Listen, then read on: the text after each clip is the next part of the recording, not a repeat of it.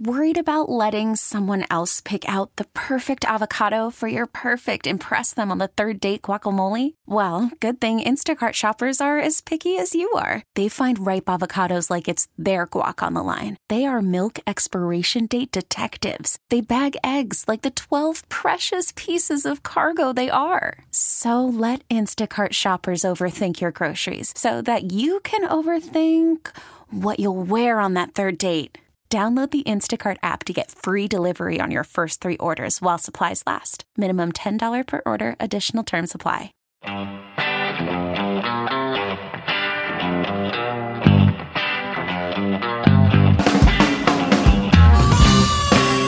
Welcome into Inside the Archives, XRT's latest podcast. I'm your host, Marty Rosenbaum, XRT's digital content producer and all things social media. We are back after a couple-week break. Our last episode I recorded with Marty Leonards dissecting the Lollapalooza lineup, which is now over 4 weeks old.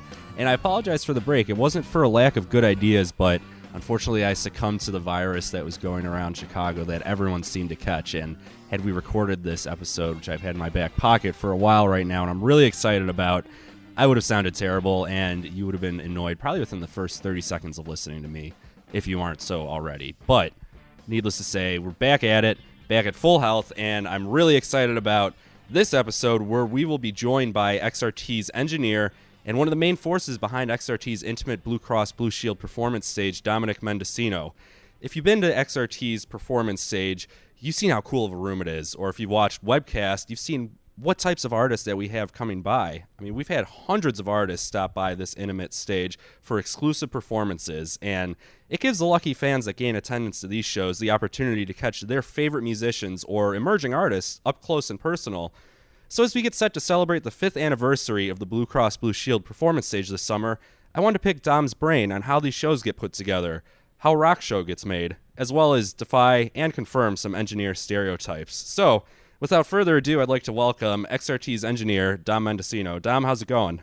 It's good. I will definitely take some blame on why this episode has not been recorded for a couple weeks. I've been hard to come by, I think, with random engineering things. I don't know. Yeah, well, it's a busy stage we got, so I think, if we have an artist, that may take a little bit higher priority than recording this podcast. But we're here right now, and let's talk some music and some engineering. So you've been with the company for a while now, and basically were one of the main forces that helped build this stage.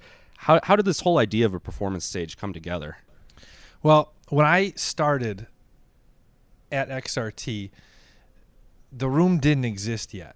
I got hired to do remote broadcast, and when I gotten hired, I had just gotten off the road mixing monitors for an artist. I had worked in recording studios, built some other venues around Chicago, and it was all freelance. So I got hired here, and I heard the talk of this room, a performance stage, kind of a mini venue inside of the building of the radio stations. It was Sam Kappas' idea to build a stage inside of the building where the radio stations exist. So he was walking by one day, and Lady Antebellum is playing in a conference room.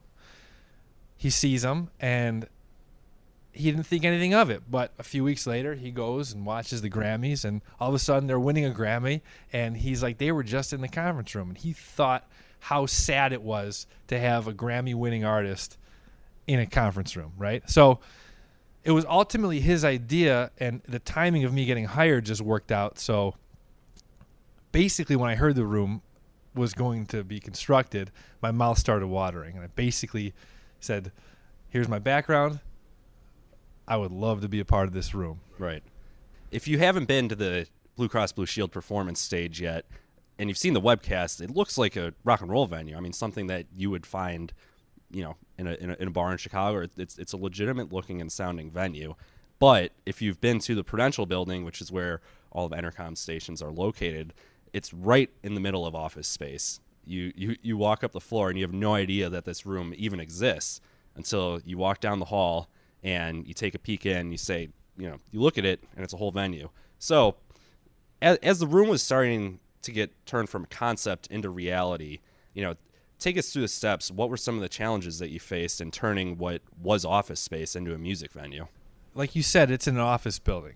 So to get anybody's head around what this was going to look or feel like was a challenge. We're walking around the room right now, right? So those of you at home can't see, but it's a small room. You know, it holds legally 85 people.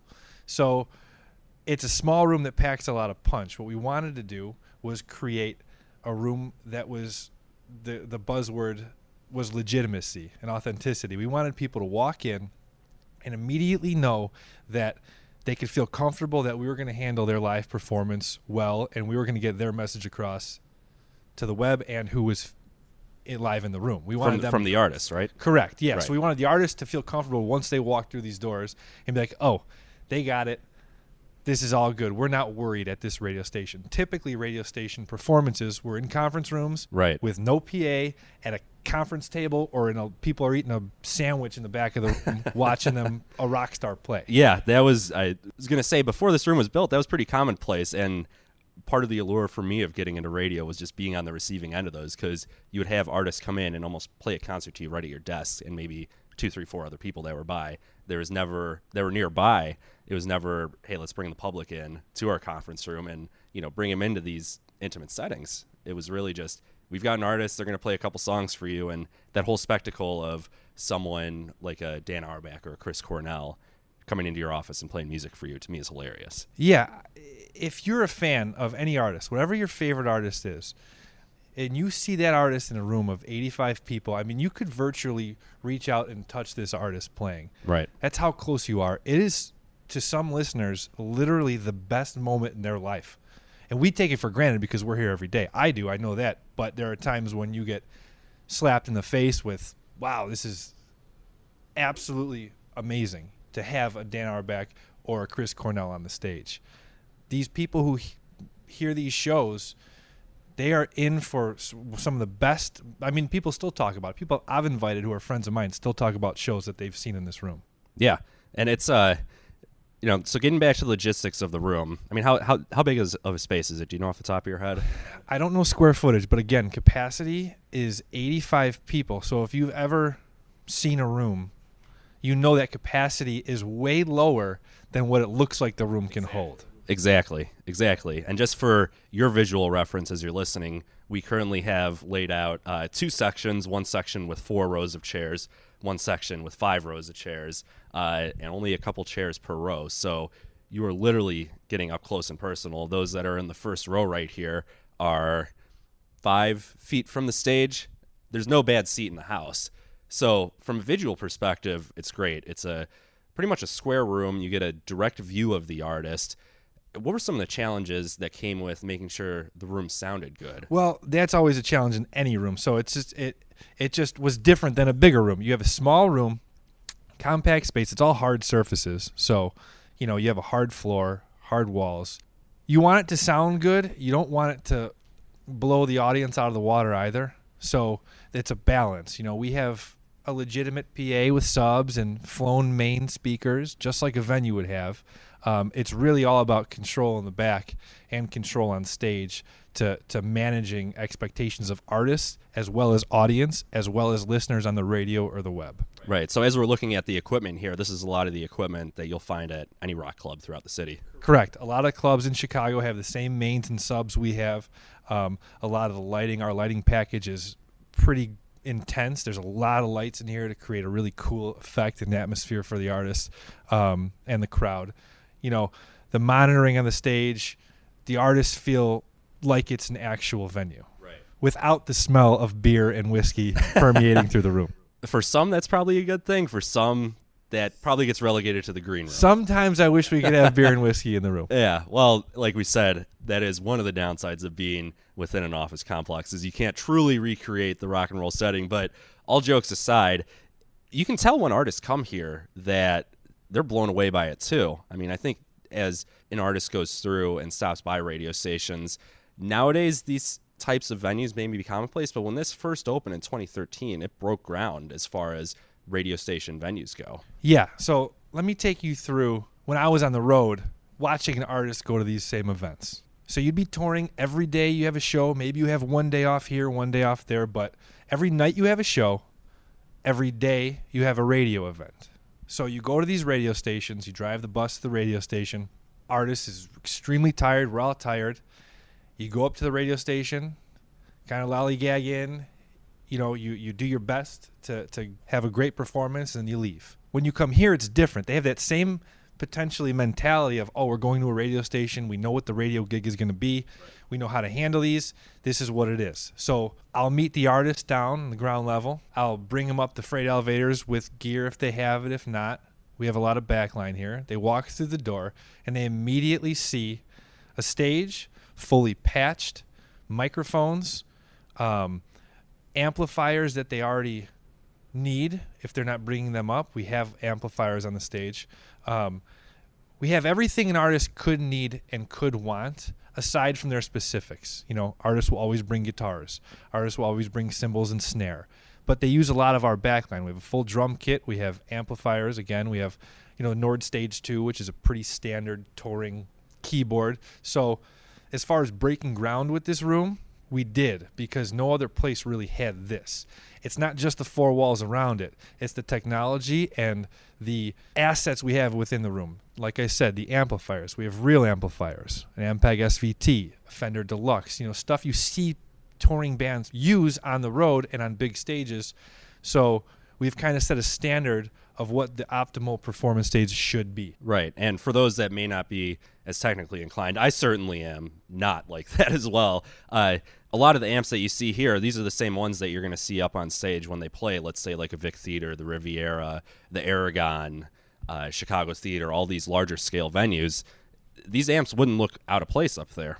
No, they wouldn't look out of place on these big stages, because coming somewhat from that world and recording studios and, knowing a lot of people in that business, we have a lot of the same exact equipment that you would see on those big stages. Artists will always send out in advance. They will always tell me what they would prefer. As far as equipment goes. As far as equipment goes, as far as microphone choice goes, they'll always send me their specifics. A lot of times we already have what they've specified on that list. We don't have to worry about anything, because that's the kind of gear we have here. It's all pro, all well maintained, and artists use it constantly. Right. So that's got to help an artist when they come in here and see familiar equipment, even if they, I'm sure you have artists that may be more inclined as far as gear goes. You have gear nerds, but people that are just using old reliables, equipment that they've had their entire life and are leaving it up to their engineers to figure out how to make it sound good.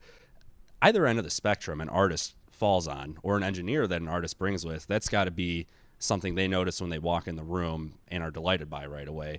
Was that something you guys help plan out at the onset of this stage, or did you want to bring that on gradually and go through trial and error as the stage was getting built? Well, we did plan on that from the very get-go. Hands down, that's exactly the goal of this room.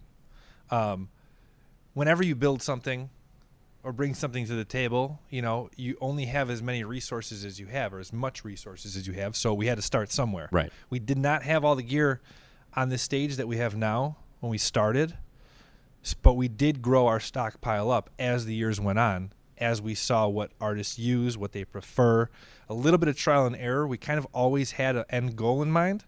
I don't think we'll ever be there, just the nature of being us. We always want to get more and get better gear or more gear that's always used, but we've come to a place where we cover a lot of the spectrum of bands that come in. Yeah, and how much does seeing what an artist bring in influence the decision you guys make to get a new piece of gear?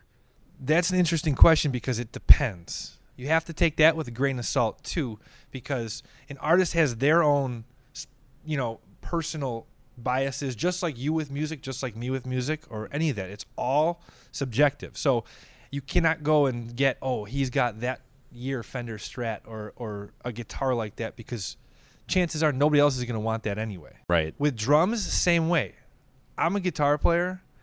Drums are very personal.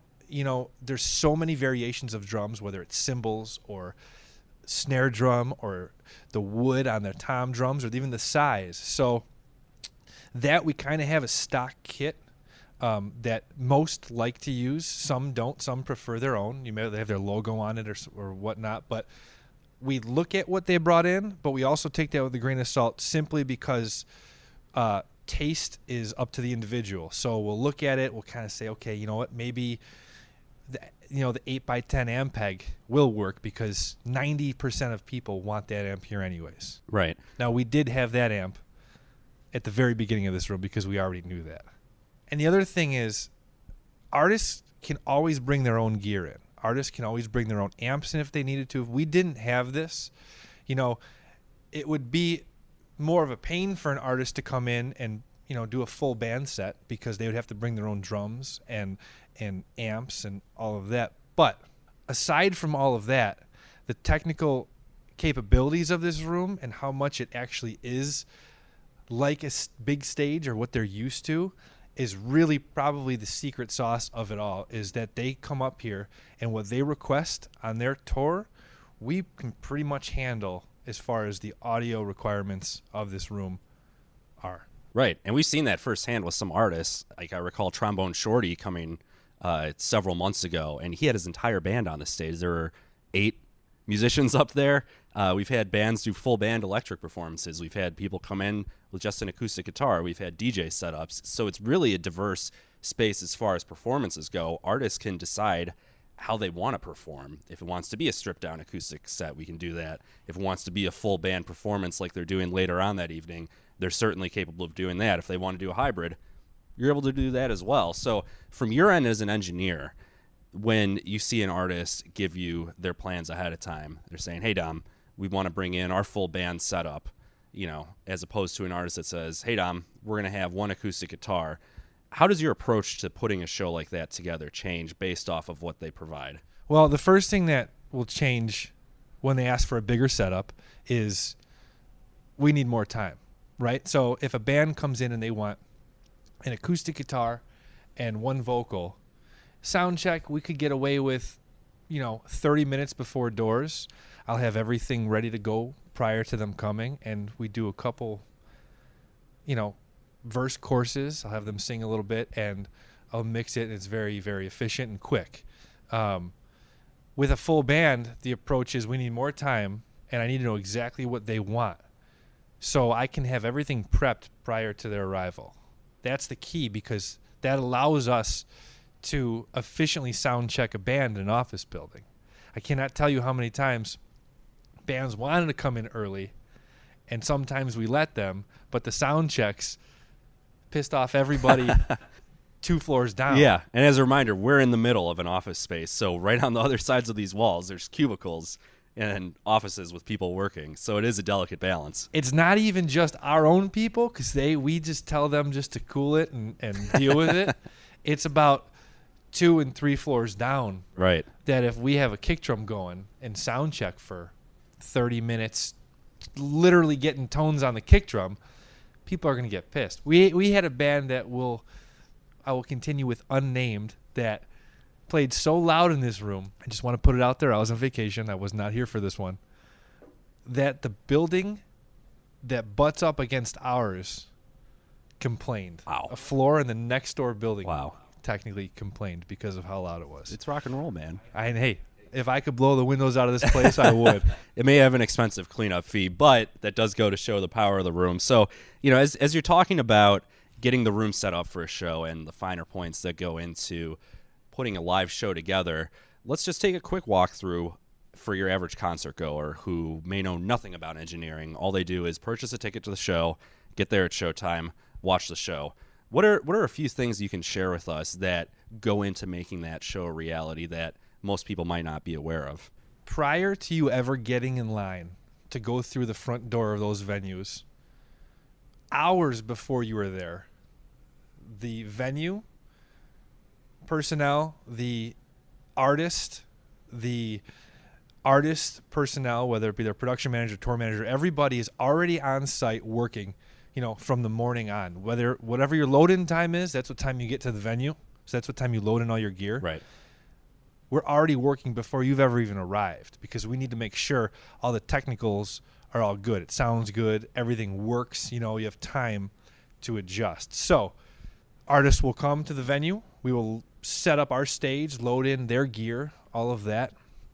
Artists will kind of get settled in the green room, do their thing, hang out while engineers get all the technicals okay as far as where you plug your mics in, what amps are we going to use, mic channels, and after that's all done and we check every line, it's called a line check, we get the band out to sound check. Depending on the band, they'll do a couple songs. They'll get the feel of the stage during that time, and we'll get a good mix and get some good settings for the venue for the certain scenario that we're in. That's all prior to even you showing up to the venue. Right. You know, sound checks end before anybody gets inside. So once that's over, artist goes in the green room. We kind of hang back by front of house, play house music, and that's typically when you'll get let into the doors here. Right. So once the doors open for a show, everything has to be wrapped up. Correct. So it's a lot of work that goes into it, and you see that getting replicated on our stage when artists come in. You go through the exact same procedures. So no matter how big, how small of a stage, this is the process that they're going through. I have to imagine, as you mentioned, you've been on a tour before as an engineer. That's got to be difficult having to repeat that process day in and day out, all while you're in unfamiliar surroundings. So on a personal level, is being in the stage bringing you some satisfaction that you don't have to get on a bus and then recreate a whole new room every single day? Yes, it's great because I get to go home every night. And on a tour, you don't get to do that. You go and sleep on a bus or in a hotel. What benefit engineers get as far as the technical reasons on a tour is they are seeing the same set every night. They are using pretty much the same console every night, too, if you travel with your own console. Although you are going to different venues and you have to adjust to the venue, what the space is like, how it sounds in the room, you're getting a rhythm. Right. And you have, a lot of the same channels and settings, and you get in a rhythm. Now, getting in rhythm is good and bad. Getting in a rhythm could mean you're getting bored, too. Here, every week, we'll have, like you mentioned before, we'll have Chris Cornell come in, or we'll have White Denim come in. And then the next week, Sharon Jones and the Dap Kings come in, and there's 12 members on the stage, and you gotta, or however many that were, Right. That's where it's fun in here because it is always changing, and it is just constant adjustment. And for me, I love it because it keeps my chops up. Right. Working with different artists, different size bands, sometimes different engineers.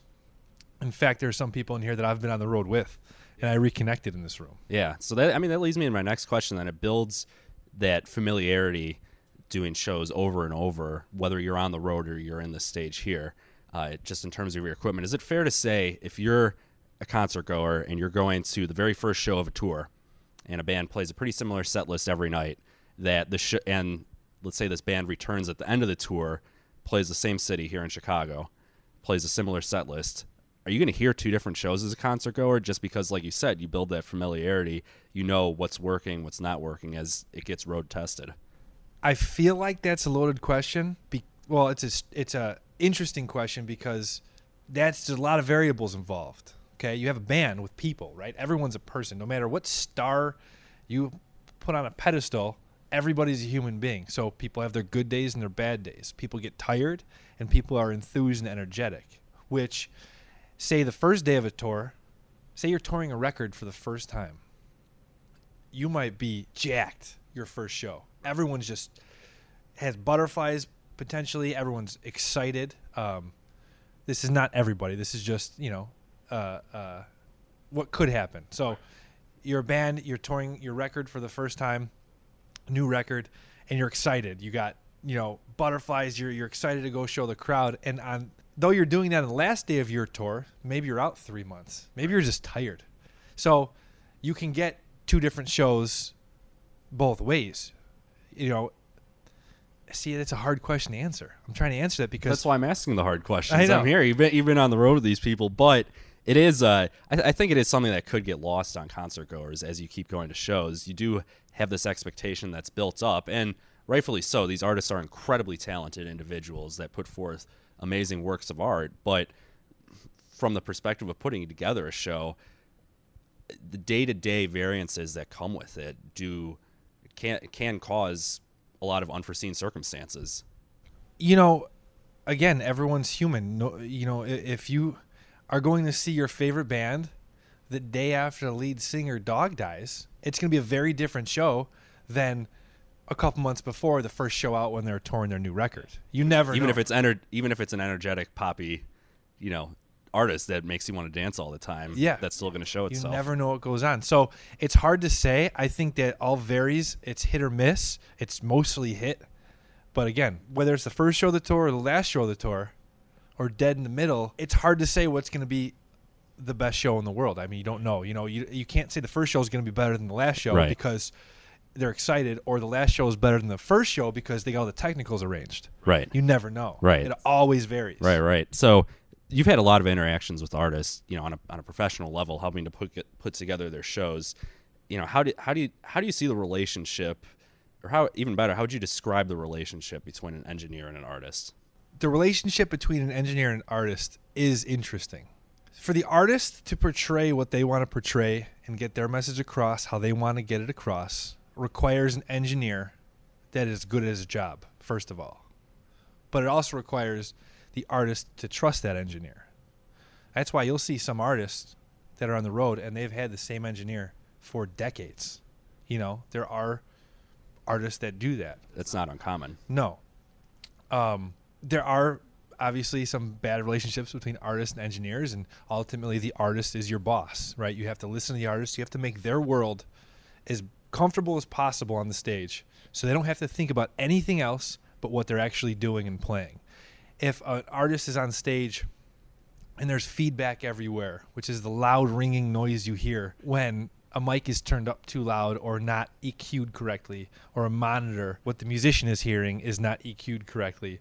If there's feedback going wild on stage, an artist isn't going to be able to concentrate on the song he's trying to play for you. And if you think about it, that's that artist's job, is to play a song that they wrote or had written for them with as much feeling and as meaningful as the first time they played it. So they don't want to have to think about anything else but what they're doing.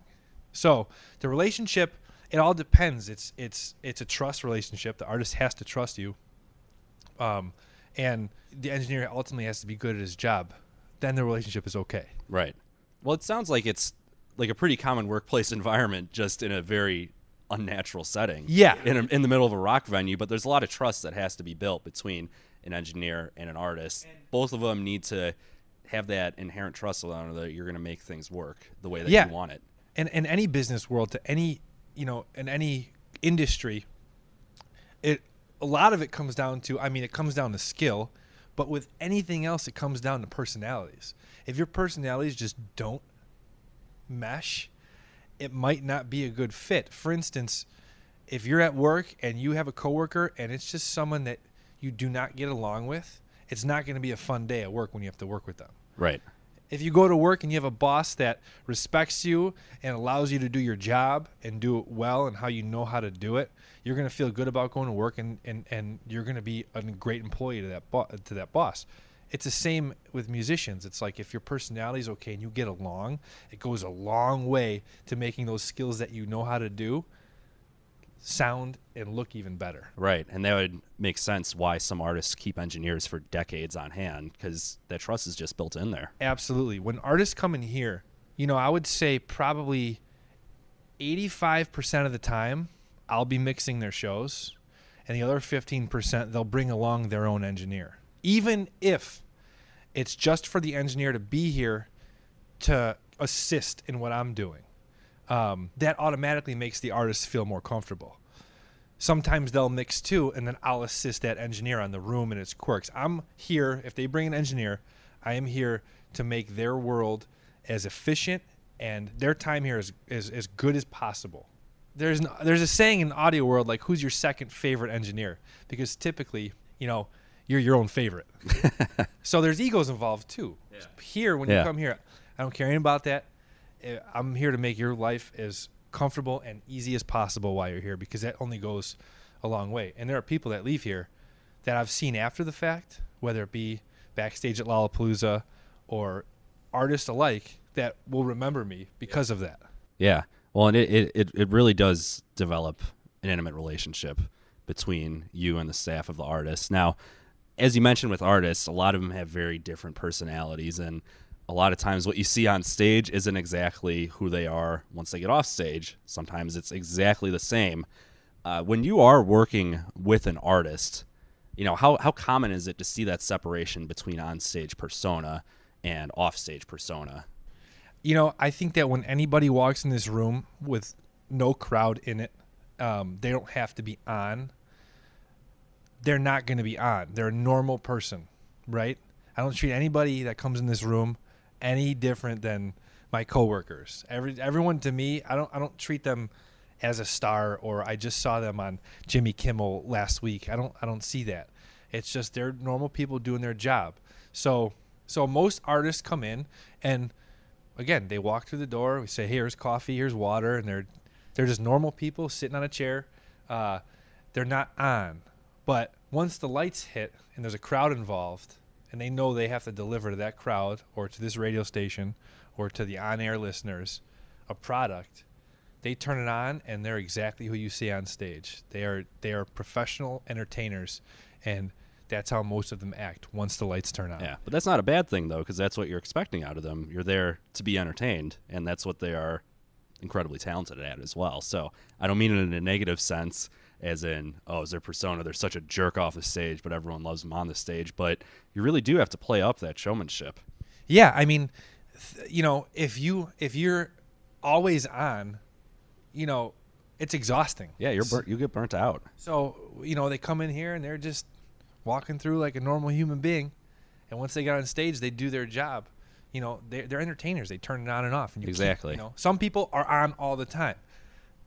Most aren't. Right. That's just also who they are. Yes. It's the type of personality they exude. Some comedians are just on nonstop, and you don't understand how they can survive. Yeah. So when you are back there, either going through sound check or even during a show while you're mixing, do you ever find yourself just getting lost in the performance like concert goers do? I never get lost in the show per se. You have to constantly be watching because of the scenario. From this room, sometimes we go live to the air. We always go live to video. We're always live in the room. So to get lost in the show, you would immediately not be doing your job. But I will tell you, there are times where I'm mixing a show, and for about 2 seconds, I look up and I see Chris Cornell, and how cool it is that I'm mixing Black Hole Sun in front of 85 people with a cellist accompanying him. I mean, that was like stunning. And for 2 seconds, I'm like, wow, this is pretty amazing. And then immediately back down to reality. Okay, let's make sure this thing, we don't screw this thing up. Yeah. Well, that's got to be one of the biggest challenges that comes with it, because you have critically acclaimed artists, and like you said, when they walk in, you treat everyone as human, but still, once they are on stage doing what they do, I mean, these people are the top 1% in their field as far as the talent they have, their ability to create something beautiful. And I just find it amazing that doesn't happen more often. Again, for a couple seconds, maybe you think about it and you hear a song that you really, really enjoy. Or you have someone like, she didn't play any music, but Mavis Staples is sitting on stage. And I'm a huge soul lover, so you see someone like that, and you're like, man, you're in front of greatness. So you can get lost in music a little bit, but literally for 2 seconds, and then you're just trying to make sure the thing goes off without a hitch. And that's when all the feedback comes. Yeah. That's when you get fired. Yeah, so like you said, we have had legends like Mavis Staples here, but we've also seen a ton of incredible emerging artists. And as a soul fan, I know someone that you'll dig is Leon Bridges. We had him in here at the very onset of his career. I think one of the very first performances he ever gave, he was in this room.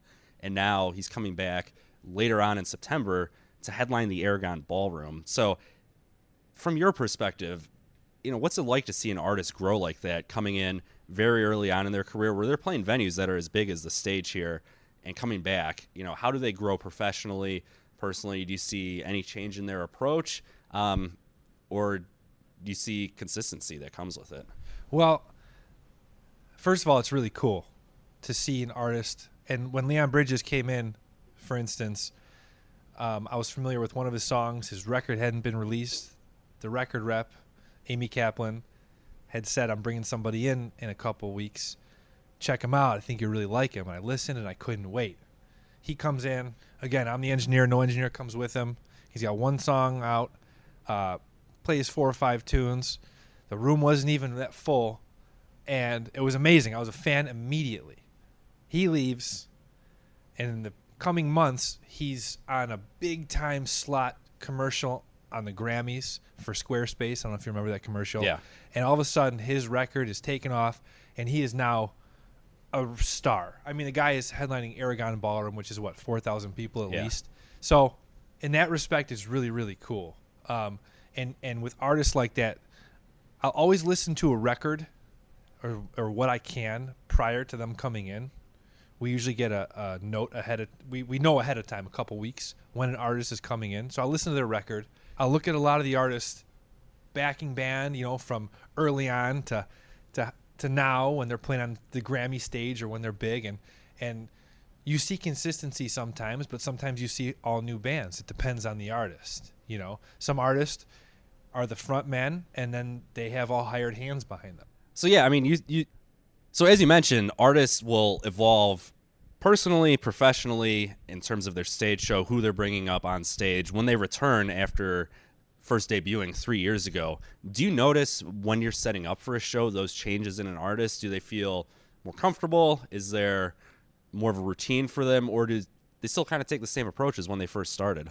When artists do return, I feel like they are more comfortable. Of course, depending on where they're at initially in their career, when they first come. We had an artist with a couple massive songs now, Alice Merton, come in, and she came in super humble, very, very green. So she was great. She was amazing. She killed it, and she was extremely, extremely nice. The next time she comes in, she'll probably be a bit more comfortable. She's going to be the same amazing person, but I will guarantee you she'll be a lot more comfortable with her situation as she's played in other venues, in bigger crowds. She's done a lot more radio stuff. She's going to be more comfortable. So, yeah, you do see the comfort level of an artist grow when they come back after they've had a lot more experience, if they came here at the very beginning of their career. Right. Well, and I remember with Alice Merton's case, this was her very first stop in Chicago ever. She hadn't played any other venues anywhere else in Chicago before she came here, but she, as you mentioned, delivered an incredible performance. And it just has to be that familiarity factor with life as a musician. And, for younger musicians, you have the aspirations to be able to get to that level, but seemingly until you go through it, it's hard to really understand and let your guard down, per se, and become comfortable with doing this type of thing. So we've talked a lot about the room, talked about the technical aspects, talked about what it's like for an artist putting together a show, and talked about that on a macro level too for different stages. Now, I want to ask you a couple things that I know are on people's minds every single time you go to a show. This isn't going to be a segment, but it's going to be a segment. We're going to call it Ask the Engineer, and I want you to either defy or confirm some stereotypes that I asked you. Okay, I will do my best. So we have some common concert quips, and I want those explained from the engineer perspective. Now, this is, again, from one engineer's perspective. It could be different. Let's say you aren't going to speak for all engineers' perspective. This is just purely in your experience. How often is it the sound person's fault that an artist doesn't sound good? I would say that depends. If the artist is sick or they're just not playing well, it could be the artist's fault. Depends on if it's the playing, or, the engineer. If it's the mix sounds bad, if what you're seeing and what you normally get from that artist is not what you're getting, that can be an engineer's fault. Maybe the PA went sideways and a subwoofer's out on one side, so you're not getting the low end you want. Could be equipment failure. So it's not always the engineer's fault. It's not always the artist's fault. I think the blame can be thrown around depending on the day. It's a very politically correct answer. So when an artist does play on a tour, they're playing similar sized rooms across the country. Internationally, if they tour, they could be playing similar sized venues. But how much does a room play into the way an artist sounds compared to how you're hearing them on the record? The room can make all the difference. As you know, you and I and everybody listening has their favorite venues. Probably because they've seen either their favorite artist or they've seen the best show they've seen there. You're going to get a much different feeling at a show if you're watching it at a festival like Lollapalooza or at their headlining show at the Aragon. The technicals of a show, the technical aspects of a show will change if it's the artist's own headlining tour or they're the support act in an outdoor venue, you know, or they're playing in this room. Even the way they feel will change. Right. You know, if you're a support act playing during the day at Lollapalooza, the feeling of your show just inevitably is going to change than if you're headlining somewhere like the Concord. You know, you're going to the room definitely plays a role, I think, in how a show feels or sounds. Well, and can you tell that from the onset? You have everything mic'd up the way you want it, the way that the artist wants it. You have the sound and the technical aspects down, but once the show gets started, how quick do you realize that this is different than what we may have planned? Well, I don't think it's a good or a bad thing. My previous comments, you know, seeing an act during the day as a support and discovering that act may be really, really kind of cool. And you're outdoors, you're at a cool venue. And I just use that example because a lot of times, you know, I prefer to see an artist during their headlining set on their own tour in maybe even a smaller venue, say Subterranean, as opposed to Noon at Lollapalooza. Right. But at the onset, you know how a festival feels. If you're an engineer, you know how a festival feels, an outdoor venue feels. You know how House of Blues is going to feel. You know, you know kind of as an engineer what the, you know, if it's a room you've never been in before, it's going to be different. But, you know, you kind of get the vibe of the room. Same with people going to a show. If you're going to go to a Lollapalooza after party and Arcade Fire is playing the Metro, I'm willing to bet that show is a lot higher energy just because it's at the Metro than their headlining set at Lollapalooza. Right. Just because it's 1,000 people packed into a room and it's a headliner playing that small venue, you know, on one night. I think that the room will definitely play a role. And you will know, you know, you go to the Metro to see a band because you like the Metro, not just because you like the band, but you also like the Metro. Right. That's why, you know, Park West is a common favorite of XRT listeners. I know that. You know, you see some great shows at Park West. The sound, you know, to me at Park West is great. The vibe is great. The layout, it's a really cool venue. Yeah, so location provides a physical and a mental way of contributing to the show and Hands the progression down. of a show. Hands down. I mean, I know you have seen the Foo Fighters at the Metro. Yes. You've seen the Foo Fighters at larger venues. Yes. Correct? Yes. When you went to the Metro, and I'm going to turn this around, and you saw the Foo Fighters at the Metro, that knowing that your experience going into it already changed. Yeah. You're going to see the Foo Fighters at the Metro. You're headlined. You already know that it's going to be special, that it's a unique experience, that is something that doesn't come around every single tour. I know when they did Sonic Highways, they played across the street at Cubby Bear, but even then, that was a rare experience because which most is of the time, also, sorry to cut you off, but it's also different than seeing them at the Metro. right. You walk in the Cubby Bear and you see Foo Fighters, the world has changed. You know, it's much different than even seeing them at the Metro, and Wrigley Field is much different than the Metro. You know, it all varies. Well, the next logical step is to get them in the Blue Cross Blue Shield performance stage. That's what I'm talking about. I don't know how much smaller they can get after that outside of coming and doing a cubicle show. Yeah, you know. So I'm into that. That's a really interesting point that I think people may overlook as it goes into a show, that the room really does affect everyone involved, from the fans, the engineers, the artists. For that exact reason, the circumstances of the show are different from city to city to city. So when you do get a band, let's say like the Foo Fighters, who has a lot of gear up on stage, how many of those amps are actually on? And how many are just there for show?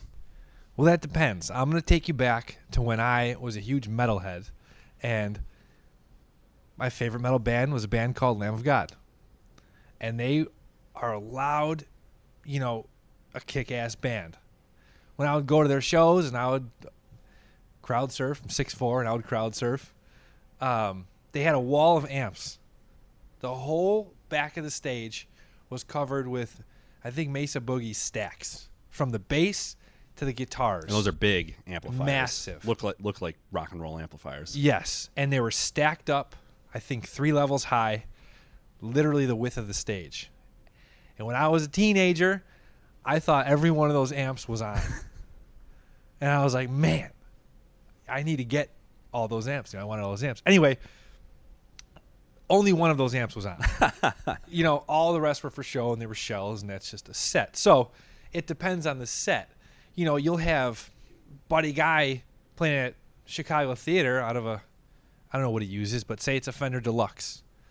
One small amp, 1 by 12. And that one amp is on, it's filling the room. So it's hard to say. I mean, everyone needs one amp. Sometimes they do a cool stereo thing where they have both amps on, different kind of amps, and they'll make it stereo. That all depends. I mean, you don't need a wall of amps to fill a venue. But it looks cool. It looks really cool. So in that case, I don't know if you saw this. Were those actual amps that were up on stage, or did they have one stack of actual amps and the rest were cardboard with pictures glued onto it? From the Lamb of God show? Yeah. Well, after doing some investigating on their live videos that I always watched, it was one amp, and it was all actual cabinets, wood cabinets, I believe. And the cabinet's just like the shell of an amp. The shell right? of an amp with no speakers inside, so it was a lot lighter, and it was all for show, so the crew can put it up and take it down. It was part of the backdrop of the show. Gotcha. But those things looked mean when they came out, and they got everybody pumped up. Everything is more metal with more amps up there, even if only one of them is actually plugged in and working. Now that we've defied that conception that all the amps on the stage, A, are actually amps, B, are actually turned on, what's the most annoying instrument for you to mic and to get correct so that the audience can hear it nice and clear, or that the artist can hear it as they intended for you to hear it? There's multiple things going on during a show. And to give you an example, there's the front of house mix, which is the mix the crowd hears. And then there are the monitor mixes that all the musicians hear. So as far as annoying, I think a banjo is annoying to mix for the artist in a wedge, a speaker on the ground coming back. That's what's in the front of the stage. Correct. It's at usually the feet of the artist. Right. It's facing them so they can hear themselves. Because banjos, they can run a little bit. As far as feedback, they're just kind of annoying to me. They're not impossible by any means. They're just annoying. I've never mic'd an acoustic piano live, done it in studios.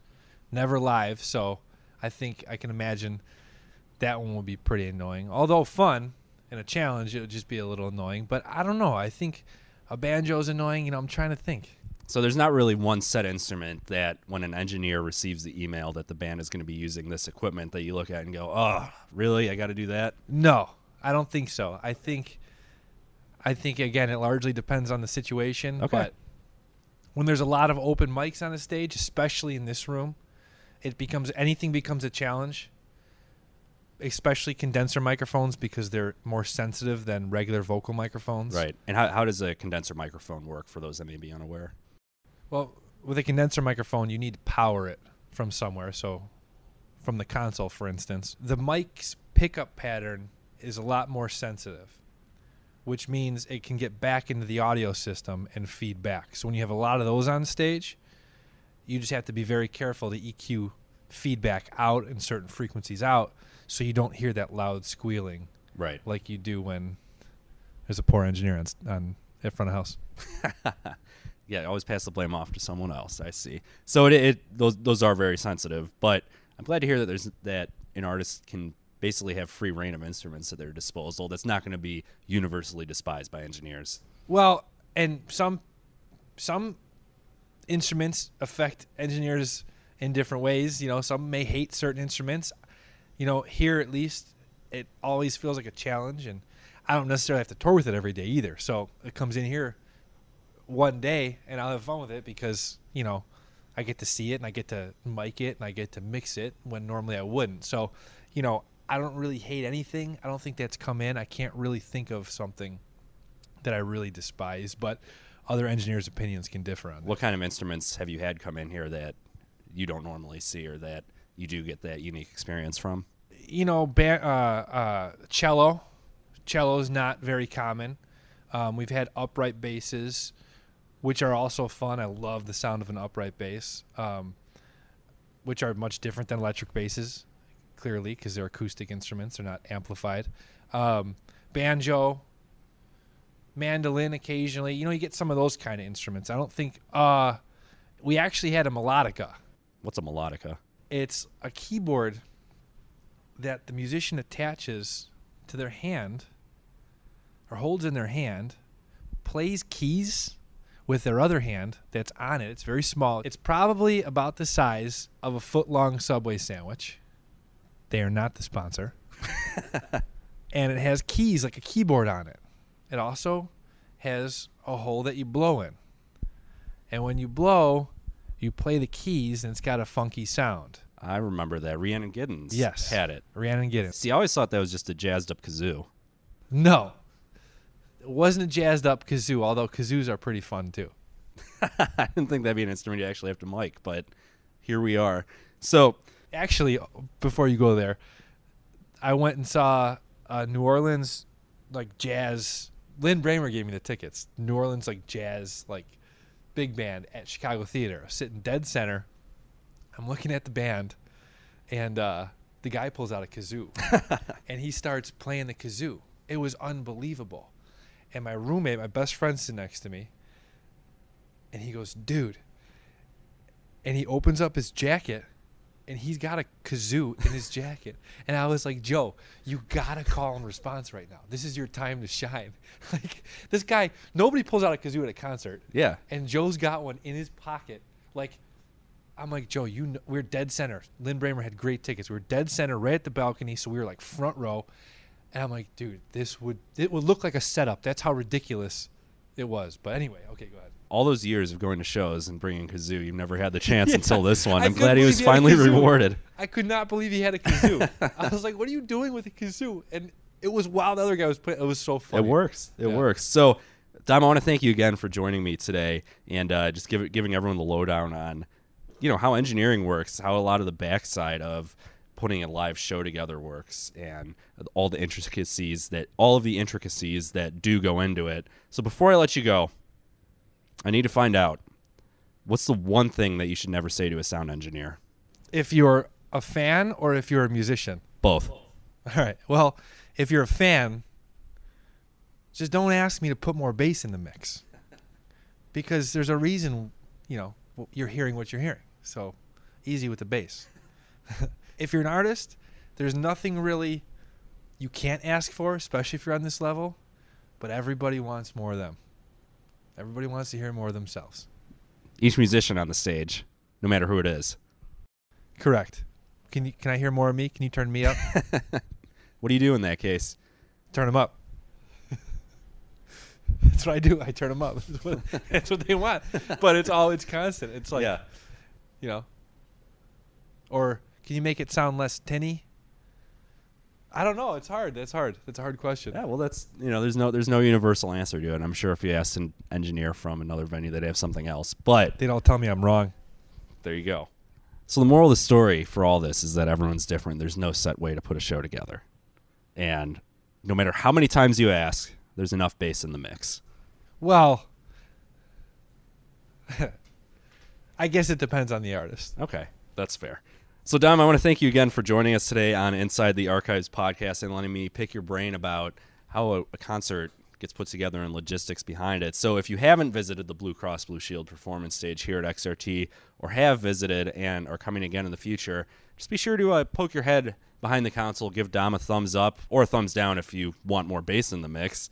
But then again, you'll be labeled as one of those people that he was talking about earlier. But that's, your own decision. We'll let you do what you'd like. But he does a fantastic job here making sure everything sounds great on all ends of the spectrum for artists, for fans, for those people listening on the radio, or for those people watching on the webcast. So, Dom, thanks again for joining us. Absolutely.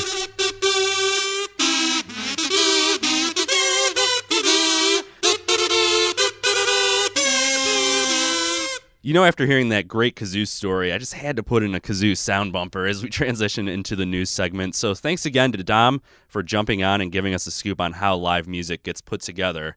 Speaking of live music, we have a lot of news in that area to cover, starting off with Jack White's recent performance on Saturday Night Live. White took the SNL stage to perform the Boarding House Reach songs Connected by Love and Over and Over and Over. As White gets set to kick off his tour, I was wondering how these songs would translate to the live setting. They kicked ass and had ripping guitar solos do it as well, so I think any fans that are going to see him this summer will definitely be in for a treat. Another treat for rock fans are Foo Fighters guitarist Chris Shiflett's latest comments. In an interview he did with Rolling Stone, Shiflett revealed that the band's setlist this summer will quote-unquote change on a dime. The band wants to keep fans on their toes and will be changing up the setlist every night. They'll rearrange the order of songs, cut songs, add songs, and add in different variations. So if you're going to go check out the Foo Fighters at Wrigley Field on July 29th or 30th, you're going to expect to see some awesome shows. Before we wrap things up, I have to touch on one of my favorite days of the year, Record Store Day. It's happening this Saturday, and earlier on this week, I put up a guide on 93xrt.com about everything you need to know for the day. We cover a few record shops around the Chicagoland area you want to check out, a video on how to properly clean your vinyl records, as well as a podcast I recently recorded with Ryan Arnold about Record Store Day, where we chat about the meaning of Record Store Day, all the cool features it has, and why you'll want to get up, get out of your house, and get to your local independent record store this coming Saturday. And also included what we're doing here on XRT, which I am psyched about, because once again, we'll be having an all-vinyl Saturday happening this Saturday from noon until midnight. Marty Lennertz, Frankie Lee, and Bill Artlip will be spinning album sides on vinyl to celebrate Record Store Day. It's a great programming feature that accompanies a great day, and I hope you'll join me in turning your radios up to 11 as we provide the soundtrack for Record Store Day. Well, that's all the time we have for today. Thanks again to Dom Mendocino for joining us, and thank you for listening to Inside the Archives podcast. If you're enjoying the show, please subscribe, leave us a review, and share it with your friends. For 93XRT and Inside the Archives, I'm Marty Rosenbaum.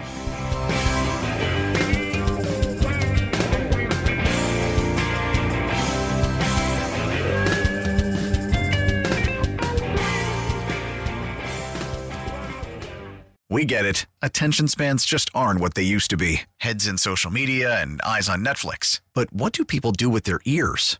Well, for one, they're listening to audio. Americans spend 4.4 hours with audio every day. Oh, and you want the proof? Well, you just sat through this ad that's now approaching 30 seconds. What could you say to a potential customer in 30 seconds? Let Odyssey put together a media plan tailor-made for your unique marketing needs. Advertise with Odyssey. Visit ads.odyssey.com.